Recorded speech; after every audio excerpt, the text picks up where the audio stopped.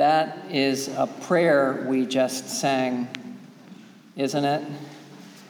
For the world we raise our voices, for the home that gives us birth. In our joy we sing returning home to our blue-green hills of earth. I love this season, and I know you do too.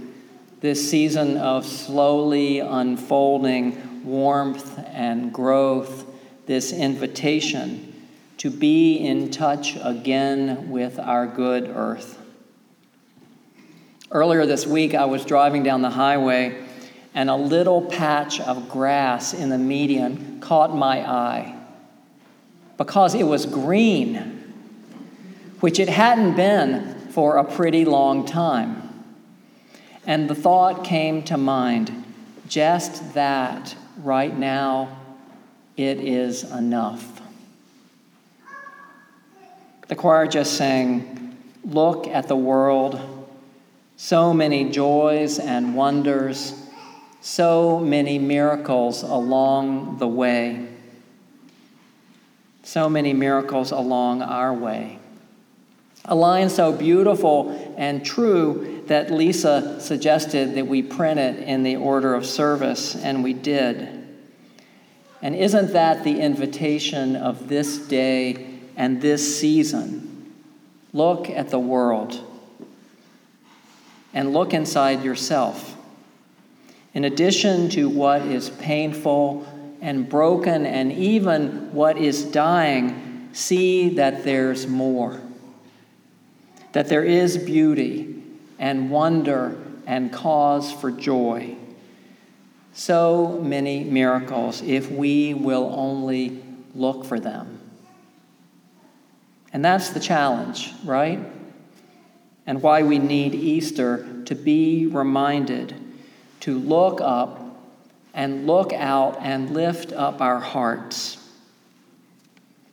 The poet Mary Oliver wrote a few lines that speak to this need. They are also like a prayer. Another morning, and I wake with thirst for the goodness I do not have. I walk out to the pond, and all the way God has given us such beautiful lessons. Oh Lord, I was never a quick scholar, but sulked and hunched over my books, past the hour and the bell. Grant me in your mercy a little more time. Love for the earth and love for you are having such a long conversation in my heart. Who knows what will finally happen or where I will be sent? Yet already I have given a great many things away, expecting to be told to pack nothing, except the prayers which with this thirst I am slowly learning. Some of you may be rather tired of this cool spring we have been having. Not me. I always hope for spring to unfold slowly. I actually prefer a kind of 2 steps forward, 1 step back kind of spring. I prefer that over what we get some years, which is this headlong rush from freezing cold straight into full-blown summer. Do you know what I'm talking about? I want to savor spring slowly. But maybe I'm just slow by nature, like a turtle or something. But what about Easter? Do you ever think that the swing from Good Friday to Easter Sunday can seem a wee bit dramatic? Like it could give you whiplash? Suffering, death, devastation, sad. I'm channeling my non-existent Twitter account. And then, hallelujah, he is risen, joy. Maybe it's just me, but I can be like, whoa, what just happened? I can be wary of good news that comes too fast. I worry that it can't be true and that I'm only going to be disappointed in time. Sometimes slow is good and necessary. Grant me in your mercy a little more time. Love for the world and love for you are having such a long conversation in my heart. A few years ago, I was talking with my spiritual director about the resurrection, and she said, I think the resurrection took longer than 3 days. I don't know if she was thinking about the followers of Jesus or her own experiences and understanding. Maybe both. But this idea that resurrection takes time, it feels right to me. Kind of like a slowly unfolding spring. Kind of like the recovery you experience when you have reached rock bottom and you start the long, slow walk of recovery. I don't think you're jumping for joy at the start of that journey, are you? Or like the path of grief, or the path of coming back from loss or betrayal. It takes time to find your way back to hope and joy. More than 3 days. And I think that must have been true for the disciples too. The oldest version of the story, which is found in the Gospel according to Mark, ends with the women finding the tomb empty and running away in terror and amazement. The followers of Jesus must certainly have scattered after his death, fearing for their own lives. But they remembered what it was like when he was in their presence. And they got back together and they told stories, and sometimes they sensed his presence in their midst. Bible scholar Marcus Borg says that we modern people can confuse resurrection with resuscitation.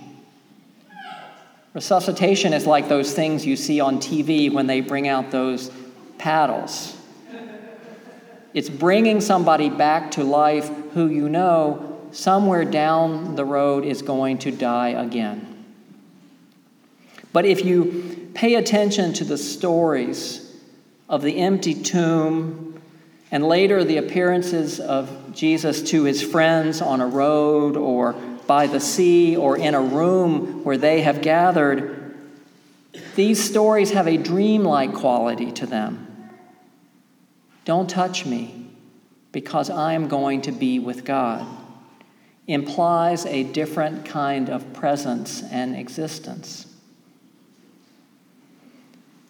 Sometimes I wander around this old building in the middle of the week when I'm all alone here. Not that I'm all alone all the time, don't worry.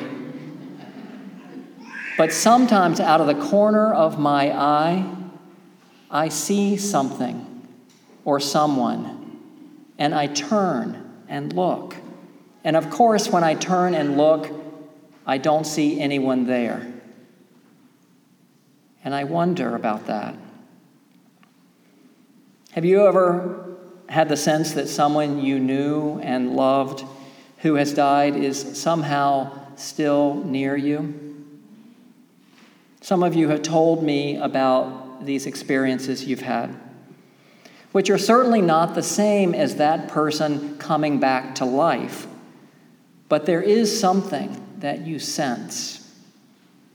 And you tell me that you are grateful for this presence and this connection. Something happened among the friends and followers of Jesus in the years following his death. They felt his spirit moving in their midst. And they came to see the empty tomb as a powerful symbol of the fact that even death could not contain his spirit. And we can still sense that liberating and life-giving presence today. moving among us, as Marcus Borg writes, still loose in the world. This story has great power for me.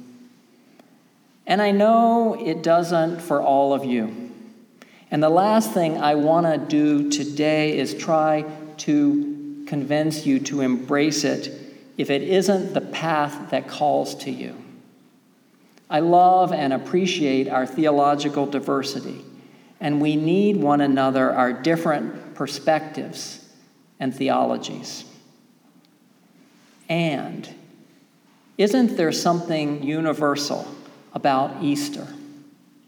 Isn't there within us a need and a longing to be in touch with the depths and the mysteries of life, with both the shadows and the light, with death and with loss and brokenness? We know all about those things, yes. But don't we need to be reminded that that is not the whole story? This is my faith, and it is an Easter faith, and it is also a universalist faith, that we are part of a great love that will never let us go, a love that is stronger even than death, that in the end, love wins. And this theology has real life implications and consequences. You remember those protests almost 2 years ago in Richmond, Virginia, that started because of some old Civil War monuments, and that ended with one person, a woman named Heather Heyer, being killed by a white supremacist who drove his car into a crowd of people. Lots of people of faith were at those protests also. Some of them people that I know and am friends with. They were facing down those neo-Nazis and white supremacists and fearing for their own lives in those moments because they knew the other side was armed and the police had retreated. They were nowhere to be found. But still, those people stood there arm in arm and they chanted this: "Love has already won." They proclaimed this positive theological statement and they put their bodies on the line because of it. Love has already won. In my prayer time on Friday, I was mindful of the hard and sad story that many people were remembering that day. Jesus' trial and beating and execution, his slow and painful dying on the cross. And out of that silence, I heard these words: "It is going to be all right." Of course, my little brain kicked in, and I had the thought, is that just my ego trying to jump ahead to Easter Sunday? But that voice didn't sound like my ego voice. And then I thought of Jesus, and I wondered, did he hear this voice in his suffering, in the garden, at his trial, on the cross? I hope so. I hope and trust that he heard God saying to him, "It is going to be all right." And I hope you can hear that too. This is the message of Easter. Come what may, it is going to be all right. I am with you. Your great mistake, the poet David White says, is to act the drama as if you were alone. You know, don't you? It's not recommended to go through life either believing that you have been abandoned or thinking that you are entirely self-sufficient. Surely, the poet writes. Even you at times have felt the grand array, the swelling presence and the chorus crowding out your solo voice. Put down the weight of your aloneness and ease into the conversation. The kettle is singing even as it pours you a drink. The cooking pots have left their arrogant aloofness and have seen the good in you at last. All the birds and the creatures of the world are unutterably themselves. Everything is waiting for you. The invitation of this day and this season is to see that life is unfolding all around us, is calling us and is inviting us into deeper living and more active engagement with the earth and with the Spirit, with what is good and true and right. And I hope you can trust that there is no expiration date on this invitation. You have the time that you need. I don't think Jesus was the only one, but he was one who helped people to feel alive and free, and that Spirit, his Spirit, is still moving in our midst. The invitation is to be open to that life-giving Spirit and to join in the chorus, to sing, Alleluia, he is risen. And also, Alleluia, we are risen.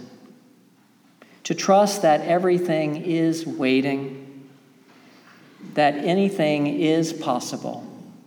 To know deep in our hearts, it is going to be all right. Amen.